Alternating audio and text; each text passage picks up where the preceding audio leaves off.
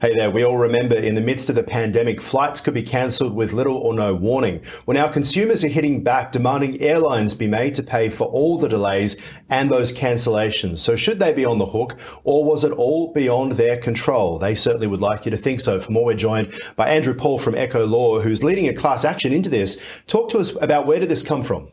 So, as you've said, when COVID occurred in 2020, Qantas had to ground its fleet. And we don't say that was within its control. That was something outside its control. Yeah. However, Qantas's own terms and conditions say that when a flight is cancelled due to events beyond its control, it will refund the customer. Well, that is the expectation, right? But during COVID, there was this new thing called travel credit. I think that half the country's debt has been held in Qantas travel credit. It's absolutely right. So it was $1.2 billion worth of debt was transferred into travel credits, which is a huge number. And not only did that occur by default, but it was communicated to customers in a very confusing and misleading way. So the airline said things like, we understand this is a difficult time, so we're putting in place a special program to minimise inconvenience. This makes it sound like Qantas is trying to help the customer, when in fact their number one priority was to hold on to that money and not return it to customers as they were obliged to. What did they do with the money during that time? Obviously made interest out of it, made money off it? So the money's sitting on their balance sheet. Right. As you know, that's very valuable for a company to have $1 billion sitting on the balance sheet.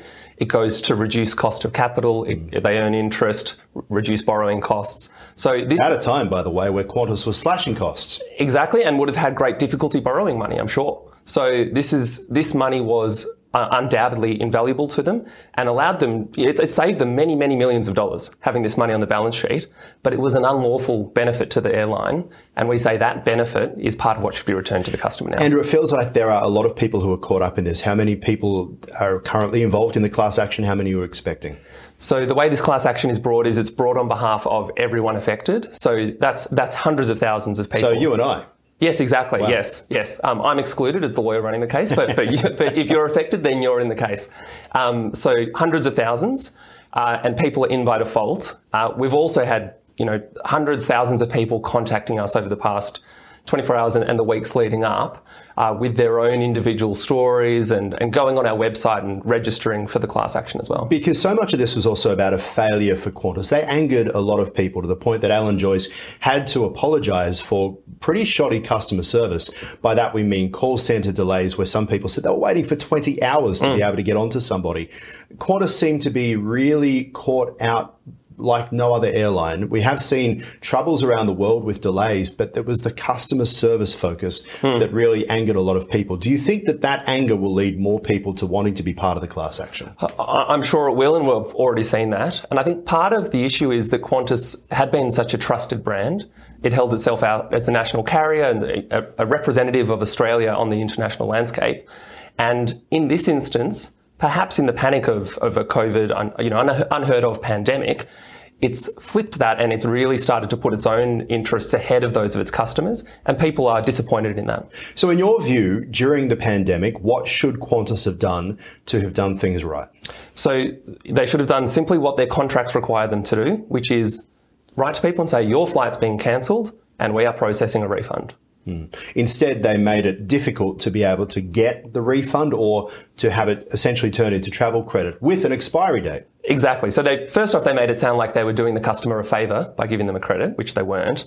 And then they made it very difficult to get a refund. So people have told us about taking 18 months of repeated calls to try and get their money back.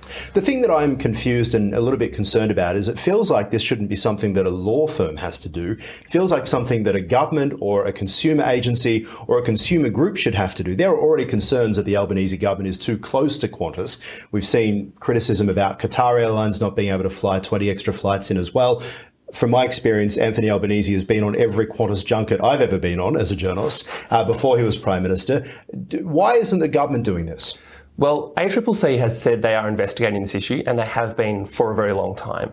Now, I just don't know what's going on. That doesn't give us much solace, does it? It doesn't. I mean, I don't know what's going on behind closed doors there. It may be that they're about to do something, but all we hear is that ACCC is investigating. How much money should clients hope to get out of this? How much money are you trying to get out of Qantas? So the amounts vary very significantly person by person. Some people had a few $100 flight that their claim might be a few $100s. Others, it's tens of thousands of dollars. They had family around the world and trips planned. And not to mention lost time of dealing with Qantas customer service. There's lost time. There's people who felt forced into buying more expensive tickets because they thought their credits were about to expire. There's the just mere compensation for having been out of pocket for 3.5 years. That actually is quite a significant sum that Qantas owes people. Yeah. All right. We'll leave it there, Andrew Paull. Really appreciate your time. Thanks so much. All right. Thanks so much. And that is the program for now. I'm Aaron Young. For more, you can head to tickernews.co. I do hope to see you soon.